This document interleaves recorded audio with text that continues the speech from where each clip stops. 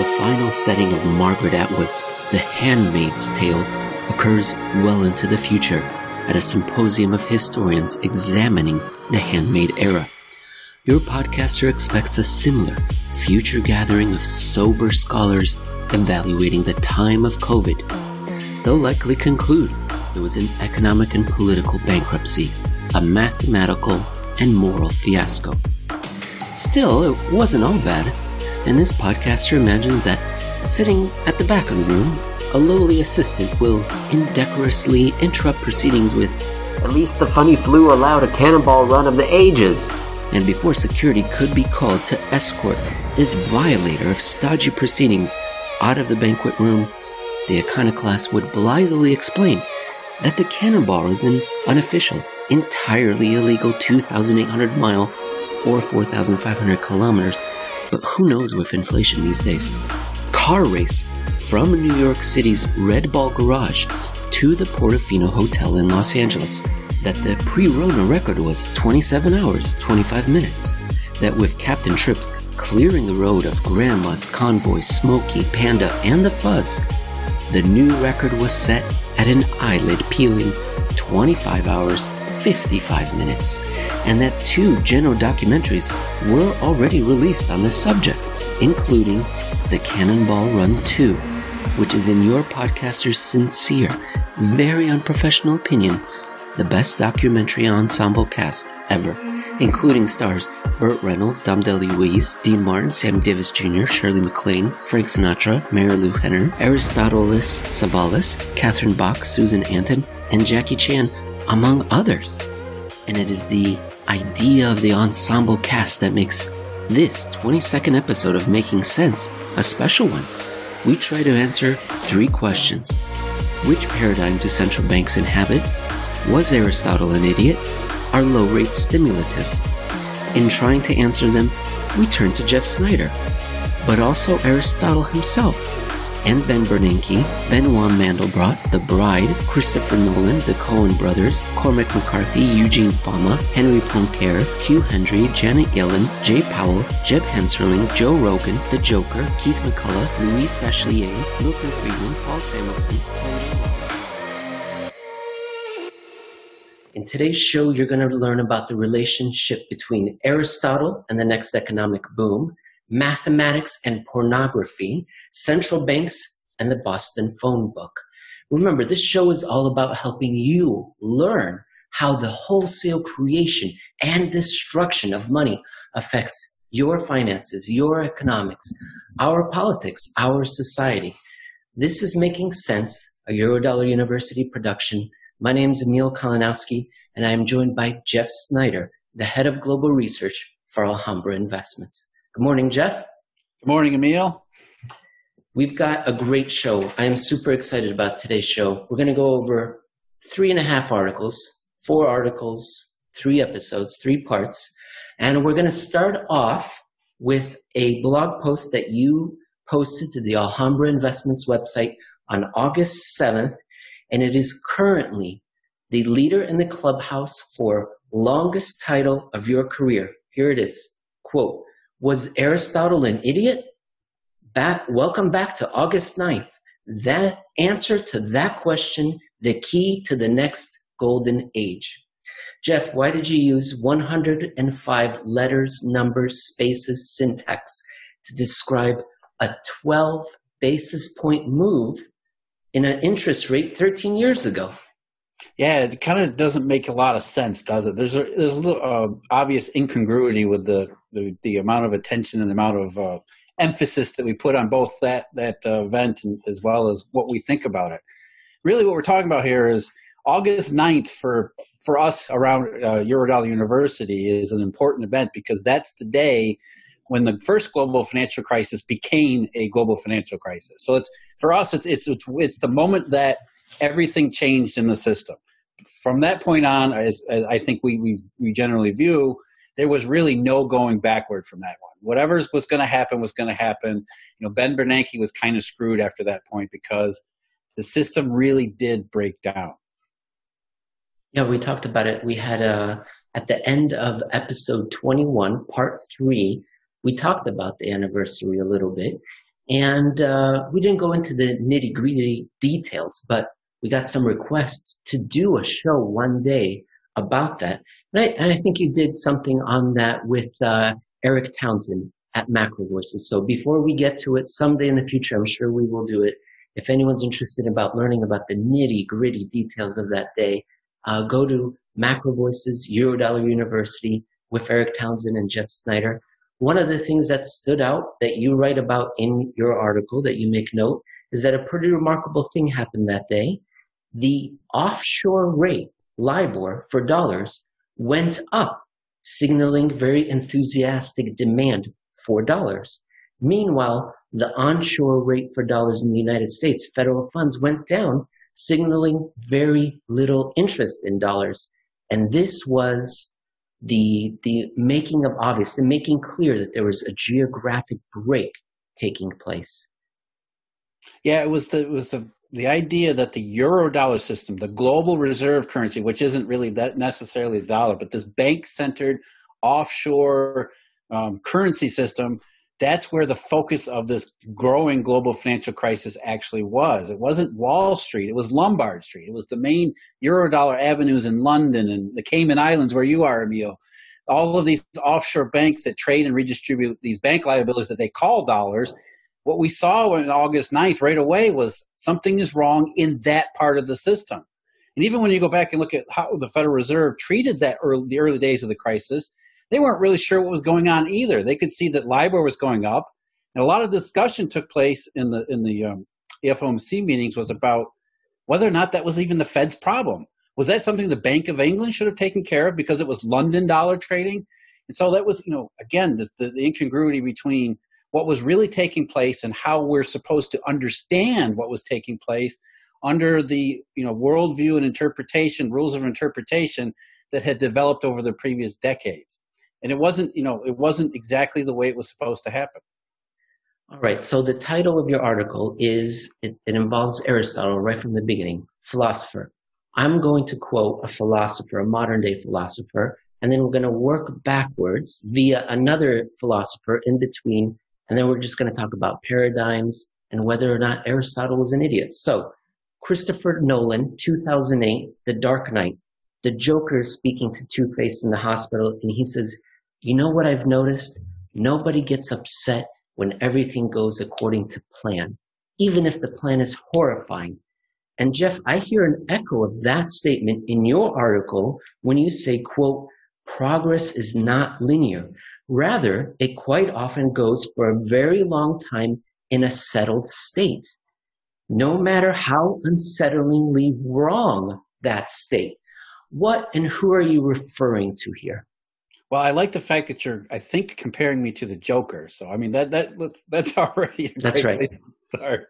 But no, what we're really saying here is that we like the fact that things seem to be predictable, that we understand, we like to believe, or at least fool ourselves into believing that we understand enough about the world that we can live in it relatively risk-free, relatively pain-free, that we understand enough about what is really a very, very complex system that we don't have to worry about how complex and how, oftentimes horrifying it can be. So long as we think that we're in this bubble where we understand everything, we're okay living in the bubble, even though a lot of times we can see how, it's not really going the way we thought it would, but at least we think it's going that way. So there must be something evolutionary in humans where we really go into these periods of self-delusion. And it takes a lot for us to get out of them.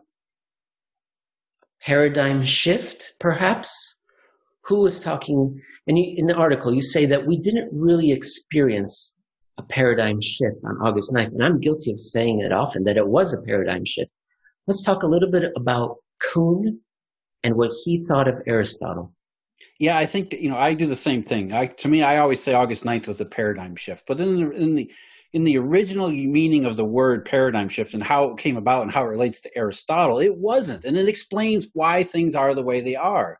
One of the things I hear about a lot, and I know you hear about it too, Emil, is people say, well, no, Ben Bernanke, Janet Yellen, Jay Powell, Mario Draghi, all these central bankers, they can't be this incompetent. They just can't be. They can't be idiots. And therefore, a lot of people are left to believe, well, because they perform so poorly at their job, it must be because they're doing it on purpose. Like they're crashing the system for their Wall Street masters. I mean, you hear that a lot. There's some insidious plot because these people just can't be that incompetent. But the guy who invented the term or coined the term paradigm shift, Dr. Thomas Kuhn, what he did was he went back and looked at Aristotle, who is, someone who's lionized in the Western canon as a very smart man and one of the people who brought about the entire Western frame of reference in scientific study. And what he wanted to know was, did Aristotle really contribute a lot to the scientific breakthroughs that took place in the 16th and 17th centuries? And what he found out was, man, Aristotle looks like an idiot. Pretty much everything he wrote where it came to physics and science and natural sciences was not just wrong, it was riddled with logical errors and all sorts of mistakes that you would think that a child had written it. From our modern perspective, that's what it really looked like. It looked like that, Aristotle was an idiot, but we know he wasn't an idiot. What happened was he lived in a different paradigm. He lived in a different world where they interpreted the world around them very differently. Their frame of reference was primitive, and it was so different from the modern world. That's the only conclusion a modern person can come to, is that it looks like Aristotle was an idiot. He wasn't. He was a very highly educated, smart man, but within his own paradigm. And so that applies, I believe, to the modern day economics. When you look at Ben Bernanke, Janet Yellen, and Jay Powell, they look like idiots, but they're, inside their own paradigm thinking, we've got this covered. We view the world in a 1950s way that we think is relevant to today, and therefore they're very intelligent about that 1950s worldview. They're very smart people, and they're trying their best to make sense of the world around them, but using the wrong frame of reference to interpret what they see. And so the results are, quite predictably, very poor.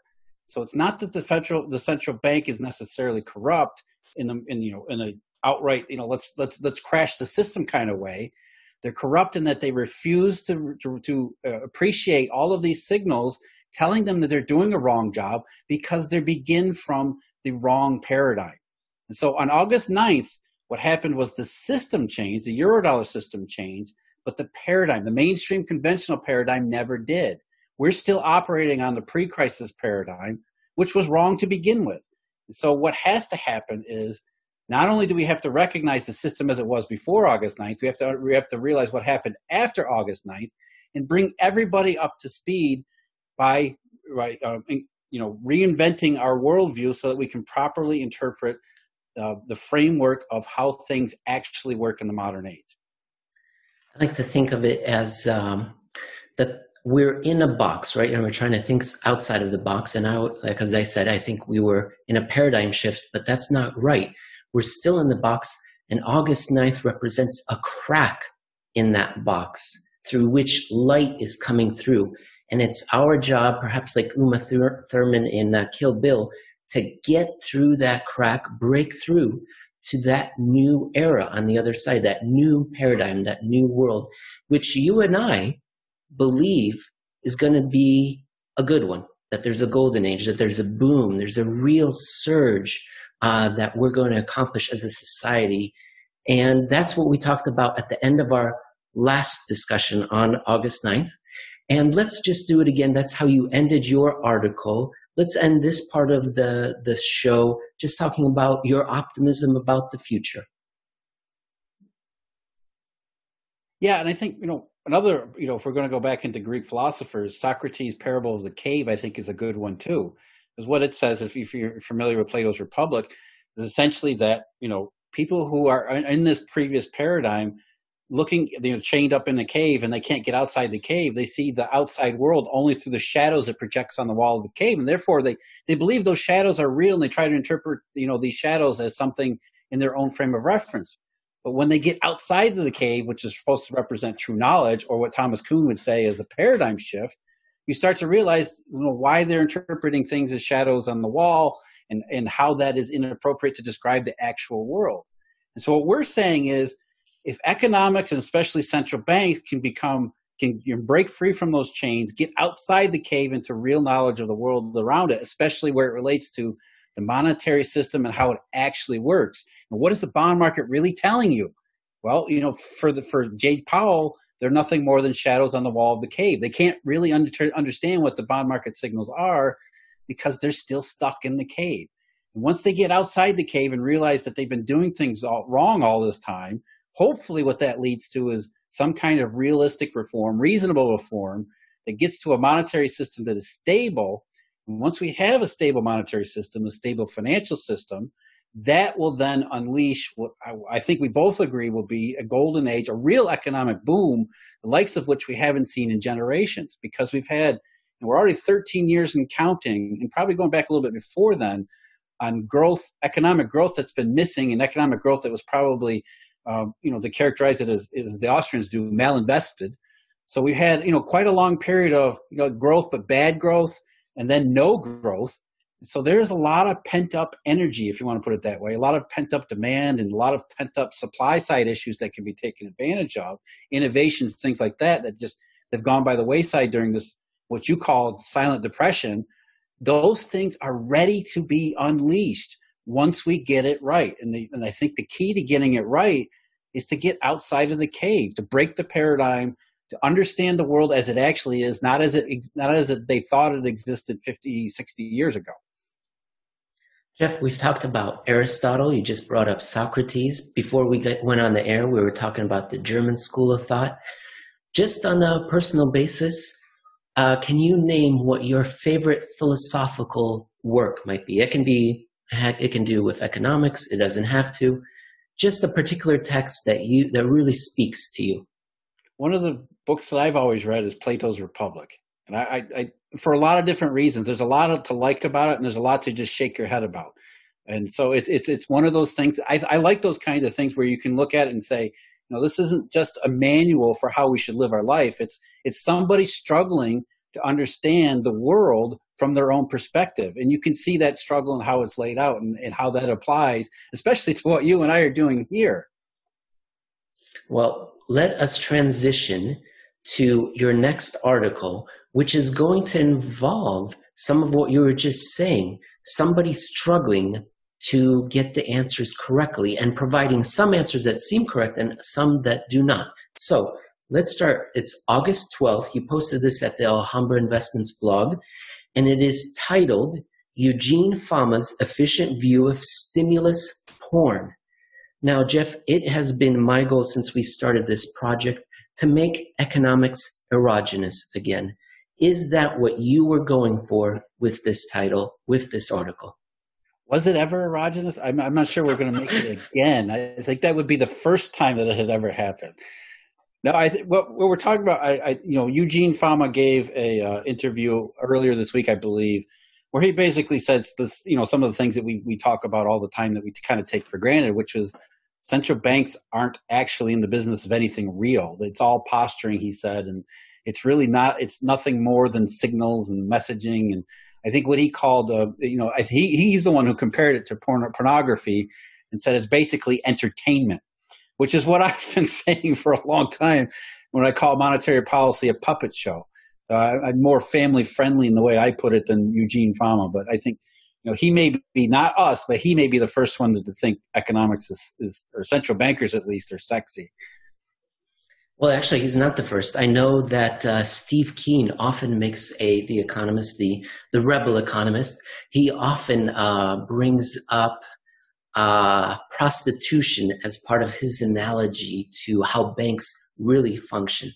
I'm not going to go into it because this is a family show, but maybe in a future episode or in a late night version of this show. I'll talk to you about that late night version later, Jeff. All right, let's start with the obvious question that's on everyone's mind right now. Who was Louis Bachelier? He was a guy in the late 19th century and the early 20th century, around 1900, who first started to look at markets and market prices specifically with a view toward making it more scientific analysis to what was going on. Back then, it was almost like sort of mysticism and things like that, superstition that guided most mainstream views of what was going on in the marketplace. And that's when there was any thought about it at all. Remember, Adam Smith's Invisible Hand kind of ruled how people interpreted markets. And so Louis Bachelier said, no, I'm going to take mathematical view, statistical view at the marketplace and see if I can't start learning something more fundamental beliefs, more deeper truths about what's going on in the marketplace. And so he was the first one who really started to create the framework of what we call today modern finance. You know, what I was struck as I was reading your article was that Bachelier, oh God, I wish I could speak French. Louis Bachelier, his instructor was none other than another Frenchman whose name I can't pronounce, Henri Poincaré, who Encyclopedia Britannica describes as, quote, a French mathematician, one of the greatest mathematicians, and a mathematical physicist at the end of the 19th century, who made a series of profound innovations in geometry, the theory and differential equations, electromagnetism, topology, and the philosophy of mathematics. And the reason he's on my radar screen is because he is in a section of quotes. I try to keep quotes of interesting things I read. And he is in the section that's titled Mathematical Minds That Believe in Uncertainty versus Economists Who Believe in Mathematical Certainty. And so he's one of those people that gave a number of quotes that mathematics and physics suggests uncertainty, the inability to have knowledge, that we're limited to it. And yet economists are trying to be a hard science like mathematics. And I just found that ironic that the two are moving in separate directions. Yeah, I think the best part about that, especially your quote, Poincaré was, was a very groundbreaking mathematician, especially in working with non-Euclidean geometry. And what happened in the 19th century overall, especially in the science of physics, was that they began to realize that the world was not deterministic. It wasn't that you could just write down a bunch of simple equations and then realize everything about those simple equations and therefore define everything with these certain set of rules that would allow you to basically describe the entire universe. In fact, what for most physicists throughout the 19th century came to realize was that, no, there was so much uncertainty. Even if you define simple rules, there was so much unpredictability in complex systems that the entire universe was not Newtonian. It was essentially a probabilistic universe. And of course, that went from Newtonian science into quantum physics.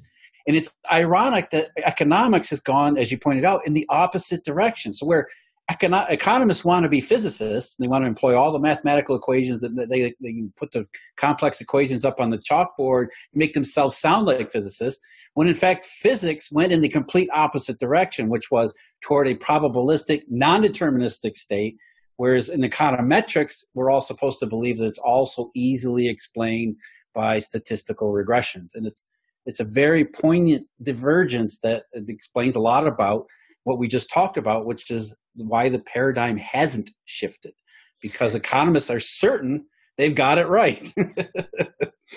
Yeah, thank you for putting it so eloquently. And if the audience will just bear with me, I've got to read these two quotes, which are just beautiful and brain-wrinkling. Here's one from Henri Poincaré, quote, "Geometry is not true. It is advantageous." Wow, amazing. Here's another one. This one's a little bit longer. "Absolute space, that is to say, the mark to which it would be necessary to refer the Earth to know whether it really moves, has no objective existence.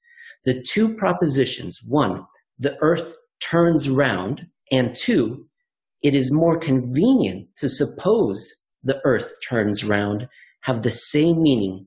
There is nothing more in the one than the other." Mind-boggling, amazing. Yeah, that's just, it's certainty versus uncertainty, right? I mean, for us, again, what we just talked about in the previous segment, the idea that it's comfortable that we can, that we believe the Earth turns, therefore, whether it does or not, as long as we believe it, it's comfortable for us. We live in the bubble, Euclidean geometry with all its straight lines and very precise movements and calculations that led people to create was a comforting thought. The idea that things were very simple and that we don't, unpredictability and what would later become chaos theory in the 20th century, these things are very uncomfortable thoughts and uncomfortable intrusions upon our self-deluded bubble. Let's talk some more physics. Now, I believe it was a little bit less than a year ago that you were on the air with Keith McCullough as part of Hedgeye's kind of live conference that they did, and you were one of the guests. And Keith will often reference Brownian motion on his daily macro show in reference to the movement of stock prices. He's dismissive about it. Jeff, you mentioned Brownian motion in your article. What is it? Brownian motion is the idea that there's unpredictability in the movement of fluids. In other words, we have individual molecules that make up a fluid.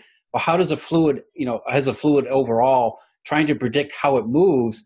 Well, is it a function of all the individual molecules, or is it a function of the fluid? I mean, is there some way they interact? Can we tell how they interact? Can we tell about how the individual molecules interact that will tell us something more about the whole?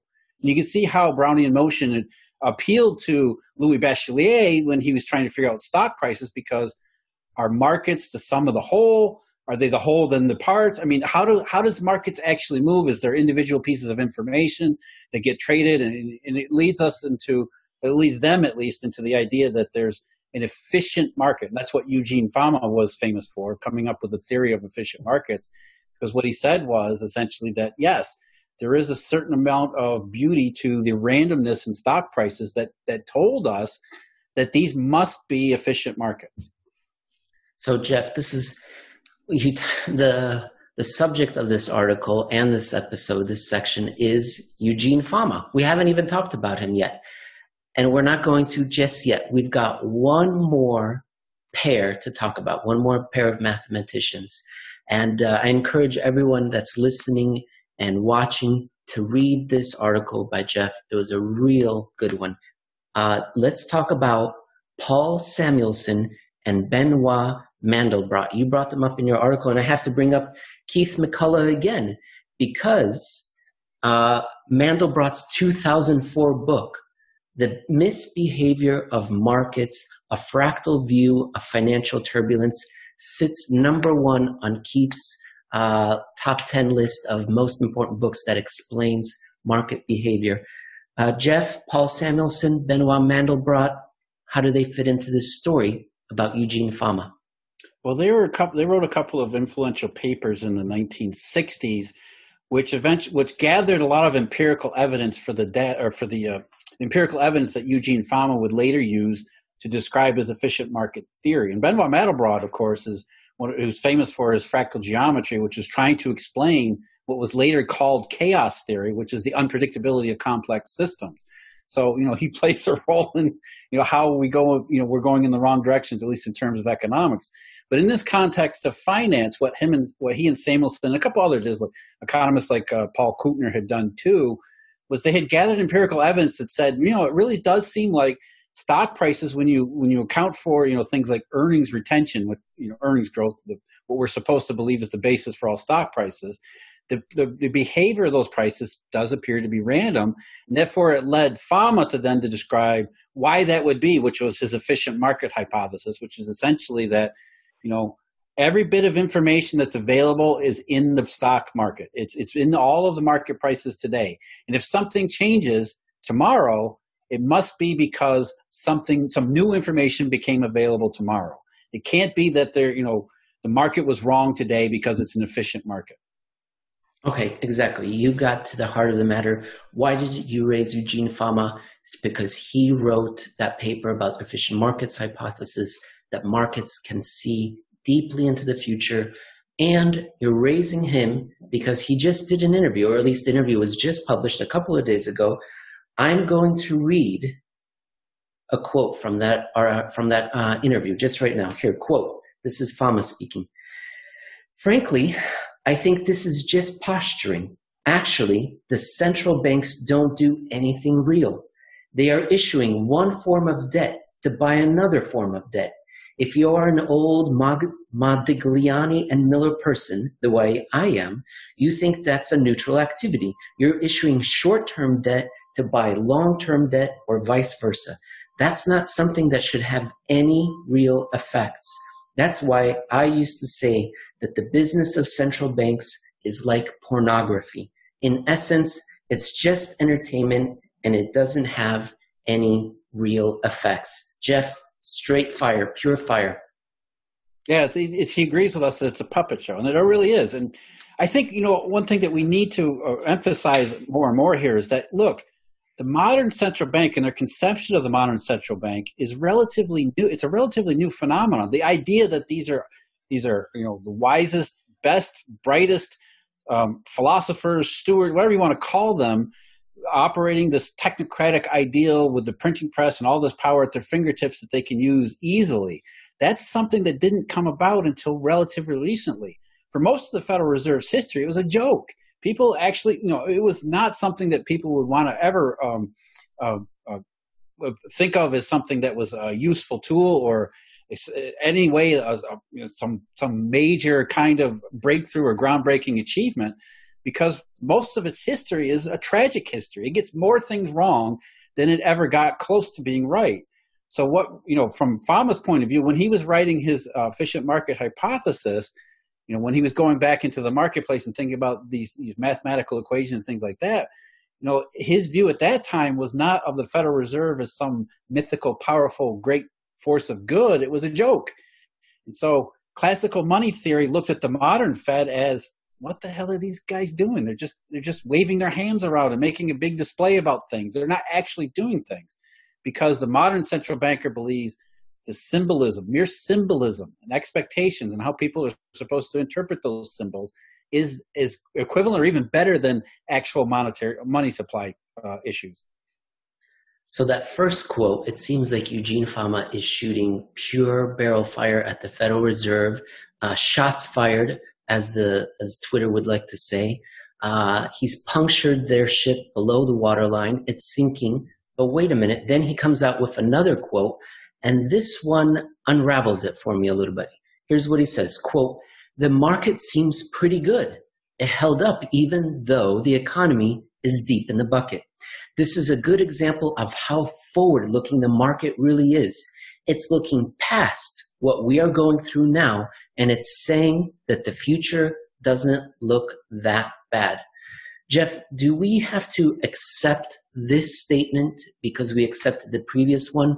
Or can we do like with Milton Friedman, where we pick some quotes and we identify them as yes, that's right, and then others dubious? Well, let's be clear. He was talking about the stock market in particular. And so what he was saying is now stocks are back at record highs. That isn't necessarily inconsistent with the fact the economy's in the toilet. What he's saying is that, again, remember, this is the efficient market guy. Therefore, the markets are never wrong. And what he's saying is, okay, yeah, it's bad today, but stocks are saying it's going to be really, really good tomorrow. Again, that we're talking about new information and how we're supposed to price all these things. But, what is it really tomorrow? Is it next month? Is it next year? Is it the next decade? Because what we're really talking about is if monetary policy is not really part of the equation, and Eugene Fama doesn't believe it is, and you and I don't believe it is either, then what's real? Where are we supposed to believe this? By what basis are we supposed to believe that the last 13 years are just going to end? We're going to go into this brand new golden age based on what? The fact that we went into an even deeper economic contraction, that's going to be the basis that's going to be the springboard for the next big jump in the economy? No, but that's what Fama has to say. Look, he can see, as we do, that the central banks don't really matter. They're doing a bunch of, entertainment. I wouldn't call it pornography. I think it's the best of a bad puppet show, whatever. But anyway, so if central banks don't matter, we have to explain what's going on in the stock market. And since Eugene Fama is an efficient market guy, he has to believe that the markets are looking down the road at when things are going to look good. When I say that, well, how far down the road are they looking, right? That's right. And that's what you raise in your next article, which is called Fama 2, No Inflation for Old Central Banks. You posted it on August 12th at Alhambra Investments. Jeff, is this a sequel to Cormac McCarthy's 2005 book, No Country for Old Men, or the Coen brothers' 2007 movie of the same name, or is it to the post that you uploaded just a few hours ago? Well, since we're talking about randomness and non-randomness, I think that No Country for Old Men probably applies the best, though I have to admit that was mostly accidental. Okay. And you start off that article, this part 2 of our Eugene Fama story. You start off by drawing to our attention that the Bureau of Labor Statistics reported that consumer prices for July 2020 were a roaring hellfire of inflation, the kind we haven't seen for 30 years. I describe it as a roaring hellfire, but it was an all-time 30-year high. Score one for central banking. True? Well, the core CPI was up, I think, 62 basis points month over month, which was, as you pointed out, the highest, I think, since 1991, which was after three straight months earlier this year where we had contraction for the first time in history, which indicated deflation. So are we getting out of deflation into deflation? And is Jay Powell responsible for it? And should we congratulate the guy for printing so much money that it's getting into consumer prices already? The answer is obviously no, but what happened was we went through a deep hole and we're starting to reopen. Things are starting to rebound, and that's all that happened in the CPI. Of course, CPI went back up to where about it would have been had there not been a hole in the economy opened up in March, April, and May. So it wasn't necessarily congratulations, Jay Powell, so much as thank God we're reopening things again. And I'm going to bring Eugene Fama into this because in the interview he just did, he talks about inflation. So I want people to grab the undersides of their chair and hold on as they're about to hear this quote. Quote, so based on classic monetary theory, you don't really know what's determining inflation at this point. There is no control over the stock of what qualifies as money, since reserves aren't really money anymore because they're paying interest, and we'll come back to that. That means you can't control the currency supply. In other words, inflation is totally out of the control of central banks. Jeff, I'm dizzy. I'm going to lay down. You talk for a while. Well, he's getting at the right answers, the right conclusion we're using the wrong frame of reference to get there. What he's basically saying is that IOER turned bank reserve from currency into debt, and therefore the Fed is simply doing a maturity transformation or asset swap by buying longer dated debt and issuing these interest-paying bank reserves, which are simply a form of shorter dated debt. And that's as in classical money theory, that's a neutral action because you're just swapping maturity of one debt form for another debt form. You're not actually increasing the level of currency. Now that's something that we talk about all the time, that bank reserves are essentially an inert form of a liquid asset, not really currency itself.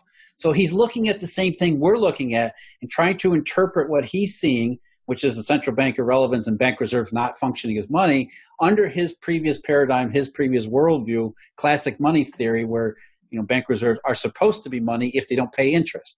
What we say is that no, that's irrelevant. The bank-centered Eurodollar system uses other forms of money, of which bank reserves were never one of them. And so the level of bank reserves, whether it pays interest or not, is irrelevant to the monetary system.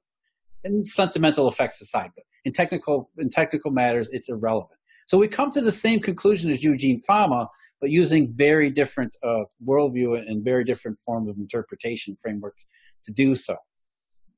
Yeah, I think it's fascinating that he references interest on excess reserves and how he has to involve that. I mean, for a while, they weren't paying interest on excess reserves. Is that right, Jeff? Early on in 2008, towards the end of 2008, for a while, they weren't paying, right? And so if they had theoretically continued not paying interest on excess reserves, would he then be forced to say that it was money and that they were in charge of inflation? Well, yeah, and I think it's a puzzle that a lot of economists have struggled with because they see all these bank reserves and realize that it's supposed to be money printing. Why isn't it being money printing? And so they're kind of reverse engineering why bank reserves have not led to all of the things that money printing is supposed to bring about. And what they've settled upon, a lot of them have settled on, is it must be interest on reserves, which is a ridiculous proposition too, because you're going to believe that, for most of the history, paying 25 basis points is the reason banks won't go out and lend for 4 or 5% in the marketplace. No, it's what happened was they went back and said, well, something must have changed because we believe bank reserves are money. Classic money theory posits that bank reserves are a form of currency. The Fed printed a lot of new currency, but it didn't lead to the effects of printed currency. Therefore, it must have been interest on reserves that changed the nature of bank reserves. And that's really the point. That's the point that we make a lot in Eurodollar University, is that no, bank reserves didn't change in 2008. They had changed a very long time before then by an evolution in money in the previous decades that just went unrecognized under the previous paradigm.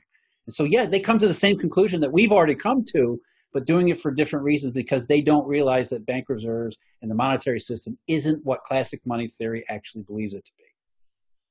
Being stuck in your paradigm and unable to break out of it and unable to see the world in a different lens. That's the problem. Sometimes I worry that we may fall into it. So I have to, we have to keep on our toes too, Jeff, to keep our eyes open and see if there's any disconfirming evidence of our theory.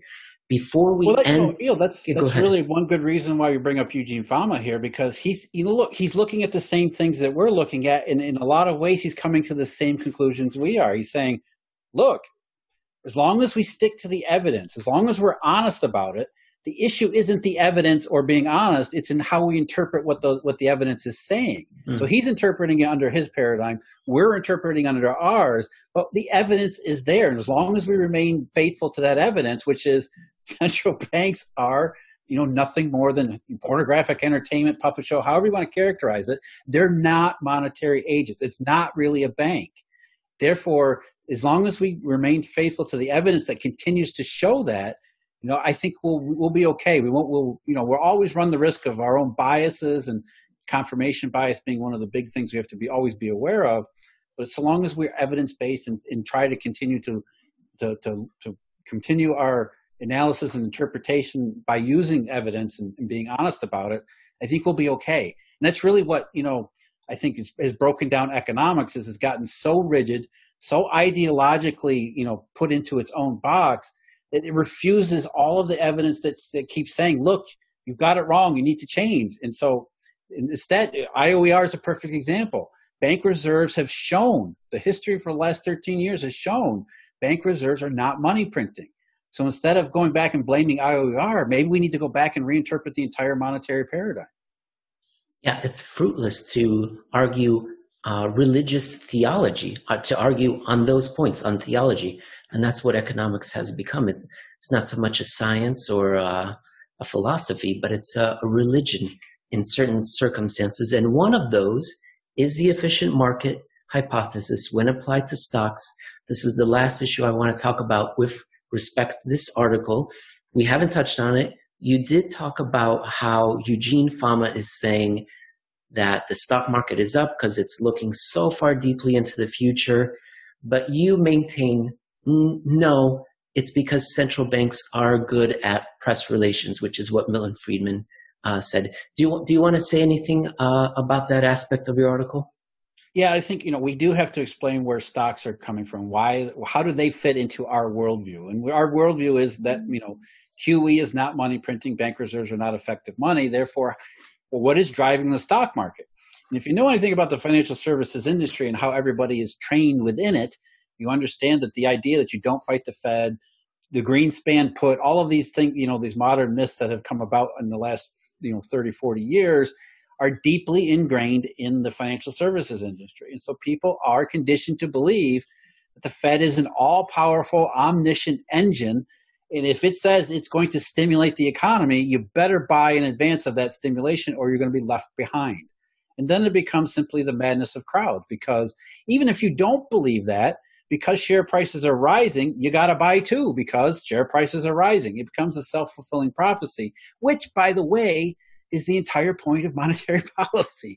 It's supposed to make everything from inflation expectations to the stock market to consumer spending and business investment into a self-fulfilling prophecy, which is what, by the way, that's what Eugene Fama was essentially lamenting, that central banks don't do anything real. They try to get everybody to do these things they want the economy to do on their behalf. And so once you realize that, and the financial media being the primary tool for the central bank to operate this type of system, this type of expectations arrangement, that's really what's in the monetary toolkit. It's not a printing press. There's no currency in it. It's a bunch of stories that will get written, that everybody knows will get written, that basically parrot whatever any central bank says. It doesn't matter how many times you do QE, it's always the most powerful thing ever done. Well, Jeff, I have to admit that I had sort of misunderstood what this section of our show was going to be about. I thought it was going to be about making economics erogenous again, and that's why I brought that book out. But I'm going to leave that for another show, and I'm just going to tell the audience that if you're interested in reading more of Jeff's work, you can find it at Alhambra Investments, but also at Real Clear Markets, which is where we turn to next. Jeff, today's August 14th. You have an essay posted at Real Clear Markets today, August 14th. It's called Low Rates Aren't a Central Bank Providing Accommodation. Why did you want to talk about this essay today on the show?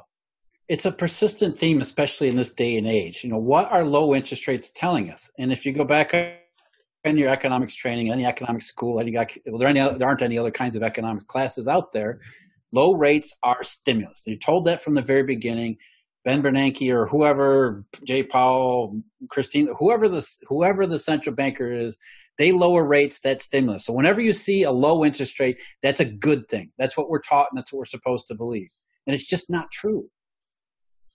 Well, low rates, stimulus was a topic of discussion with Mr. Ben Bernanke, then Federal Reserve Chairman, on July 17th, 2012. Jeff, where was he? Who was he talking to? What question was he answering? Well, it was before Congress doing his semi-annual Humphrey Hawkins testimony. And 2012 was a pretty unique year because it was 4 years, 4 years away from the financial crisis. And a lot of people who were paying closer attention, were wondering where the hell the recovery was. I mean, that's a lot of time without recovery. One congressman in particular, Jeb Hensarling, was essentially, hey, we did the greatest monetary and fiscal stimulus, quote unquote stimulus, ever conceived in American history, supposedly. Where's the recovery? And he wanted Ben Bernanke to answer that, especially given the context of middle of 2012, which was, okay, we've done 2 QEs, we've had an Operation Twist, and now it looks like the U.S. economy is slowing down even more. So there was talk throughout the middle of that year of a QE3. And he was kind of saying, like, look, Ben, what the hell here? Why are we continuing to do QE? Where's the recovery? What's going on? Why are we not getting the results that you keep promising us? What did Federal Reserve Chairman Bernanke respond? What did he say? Well, he responded the way they always respond, which was, number one, try to avoid any kind of specific answer. But Hensarling was good because he had statistics in front, unassailable statistics that said, look, this is the slowest, worst recovery in the post-war history, yet we've thrown everything imaginable at it. And by the way, Ben, you promised us all these good results. You even wrote an op-ed in the Washington Post about it. So where is everything? And what Bernanke eventually said, anything specific that he said was, well, it was really bad in 2008 and 2009. So without us, it probably would have been worse. And they always fall back on this counterfactual that can never be proved, that we saved a lot of jobs. You can't see the growth, but it would have been worse if we hadn't done what he had done, which is not at all what quantitative easing is supposed to produce. You're not supposed to say, well, it's bad, but it would have been worse. It was supposed to lead to an actual recovery. And here it was in 2012, and not only was there no recovery, now it looked like the U.S. economy and the global economy in particular was going to trip up yet again, which it did. Jeff, I believe Bernanke then said that he had further room to lower rates and offer more stimulus. And then, so you asked the question yourself that I'm going to pose right back to you. To begin with, what do we mean when we say interest rates are low? Short-term rates, long-term, risk-free, risky, bonds, loans, monetary equivalents? Yeah, and I think it gets back into the myth that we're all taught. I mean, when we say interest rates are low, we kind of think that there's one interest rate. And it's the interest rate, we're led to believe that the interest rate, the only one that matters, is what the Federal Reserve interest rate, or the federal funds target rate, is going to be. And that's not true. We live in a very complex system, very complex financial system, which serves a very, very complex global economy. And there are many different interest rates. And a lot of times the interest rates, they don't necessarily fit together the way we're supposed to believe they fit together. Mainstream economic theory, which goes back to Alan Greenspan and even before, and in a lot of ways taken from Eugene Fama's work, is that the Fed sets one short-term interest rate. which then heavily influences the rest of the risk-free interest rates, which are the U.S. Treasury curve. So the Fed sets the short end of the U.S. Treasury curve. The rest of the yield curve just kind of follows in place. As Alan Greenspan said at one point, it's a series of one-year forwards. And therefore, the rest of the credit markets simply follow the lead of the entire riskless yield curve. And it's all a simple process, a predictable process where the Fed lowers one rate and everything else just kind of falls into place. Again, what you were saying before about Henry Poincaré, the idea that physicists were going into uncertainty where economics is going into certainty. And that's really the idea that goes behind this interest rate theory, is that it's all really so simple. The Fed sets one rate and everything just falls right into place. But when you actually examine these things, which you're not supposed to do, by the way, the real expectations manager theory believes that, hey, just leave this stuff to Ben Bernanke. He knows what he's talking about. You don't need to think about these things because the central bankers have got it all covered. But when you actually do think about these things, what you find is the theory doesn't survive even the slightest bit of scrutiny. Jeff, August 13th was my birthday, and I'm at a certain age now where I'm worried that I'm a doddering old man and that my mental faculties have been furloughed. And my worst fears were confirmed yesterday when I read an article by Bloomberg, and it left me thoroughly confused. And I'm going to read it out to you here. Hopefully you can help me. Quote, unprecedented government stimulus has allowed more companies to borrow at lower rates than ever before. Yet, amid the credit boom, smaller firms that power America's economic engine are often being shut out, hamstringing their recovery just as it begins. Jeff, there are some contradictions in that quote that are leaving me grasping for purchase. Am I an old man? No, I don't think you're an old man. I think it's just that again, what we're talking about, the paradigm hasn't shifted. The frame of reference, the worldview that we're interpreting these signals has not changed enough that we can make sense of what this is actually saying. And you're right, Emil, that is a very big contradiction, because how can it be a credit boom where only part of the economy actually participates in it? And the reason is because we're taught to judge a credit boom by the interest rate, the fact that, and then attribute the interest rate to central bank policy. So that article is all sorts of confused, thinking that lower interest rates are a credit boom, and therefore wondering how it can be a credit boom if only a small part of the credit markets are actually participating within it. When in fact what's really going on is something you and I talked about a few shows ago when we talked about low interest rates in the 1930s, that tight money, liquidity preferences, all these things show you that low interest rates are not a good thing.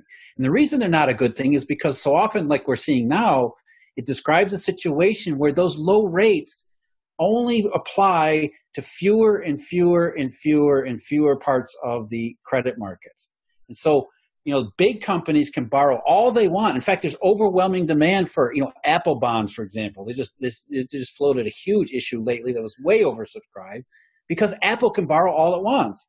That's not the problem. And so the interest rate that you see get published, the interest rate that goes into all these various market interest rate indexes goes down and down based on that liquidity preference. But what you don't see is what the Bloomberg article was trying to make sense of, which is that Apple is borrowing where nobody else can. Smaller firms, less creditworthy firms, they can't get any funding at all. So the published interest rate falls as a liquidity preference for liquid instruments, where the more liquid, less creditworthy obligors and potential borrowers, they get nothing. So the low interest rate, according to mainstream theory, is almost a paradox. And then that's exactly what you just read in the Bloomberg article. It almost sounds that way. We've got this credit boom that only applies to a few people. Right, exactly. So credit boom, powering America's economic engine, recovery, unprecedented, stimulus. And then here's another quote. Banks are tightening conditions on loans to smaller firms at a pace not seen since the financial crisis, while many direct lenders that have traditionally focused on the middle market are pulling back or turning to bigger deals instead. And Jeff, as you're saying, a lot of these deals are going to the bigger companies. But then you also say, hold on, wait a minute.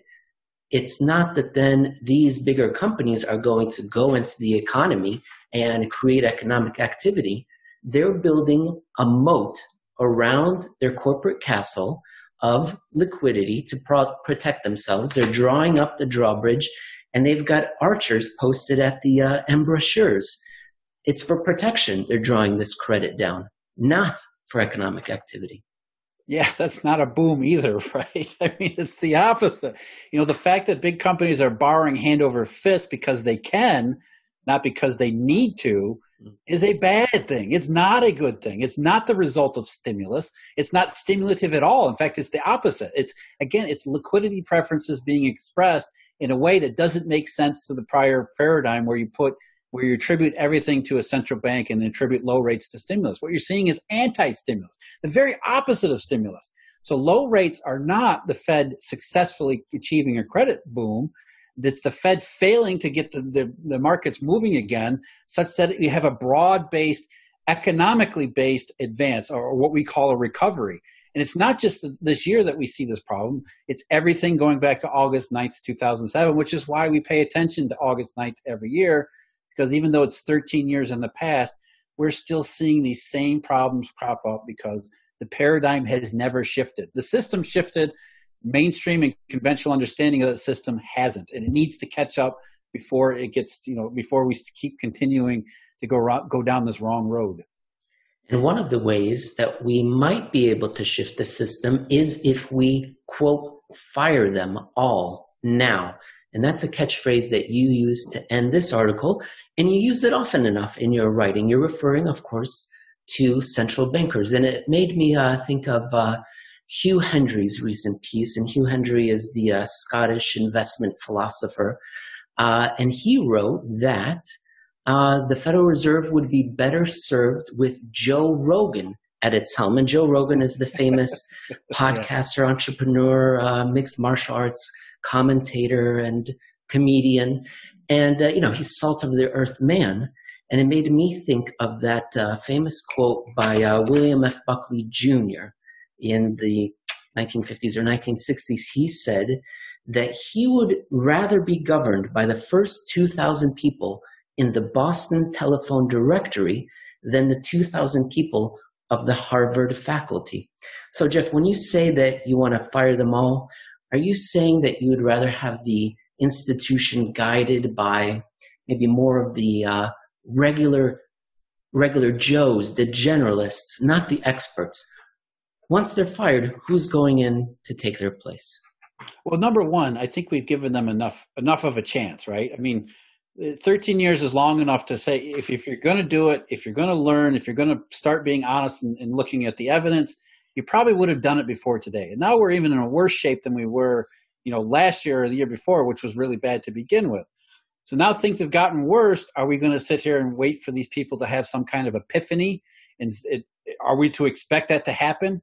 No, I don't think we would. And I think you're right. I mean, most of what has happened, we talked about this before, economics went into this paradigm of certainty where econometrics and creating equations about how everything works has been the overriding goal at the expense of what Ronald Coase once said was competency in economics. So economists have become very good at mathematics and very bad at economy. And therefore, if we're going to do something different, why not a Joe Rogan? Why not some salt of the earth, somebody who's going to be honest and stop paying attention to their own mathematical creations that they treat like their children, and therefore their loyalty is to their econometrics, not to how the economy works. All we need is somebody who's honest enough to say, look, this is how things are. This is how things have developed. Hey, maybe we'll try a quantitative easing, and if it doesn't work, you don't do it again, right? You don't keep repeating something that doesn't work. And so it's really a matter of we need to shake up the system and get some kind of honest scientific approach in there so that we can at least understand the reality that we live in. And therefore, from there, once we understand the way the things actually work, we can begin to piece together realistic reform and solutions. But we've given these people a chance. They've had 13 years. It's obvious they're not going to do anything other than the same things over and over again. Nothing is going to change. So therefore, why should we expect anything to change if we don't change them? Jeff, great show. Loved it. Dear audience, if you'd like to learn more, check out the comments section below this video or the notes section of your YouTube provider, and you'll be able to see where Jeff writes, where he's on social media, where I'm on social media, where you can contact us, post your questions and comments.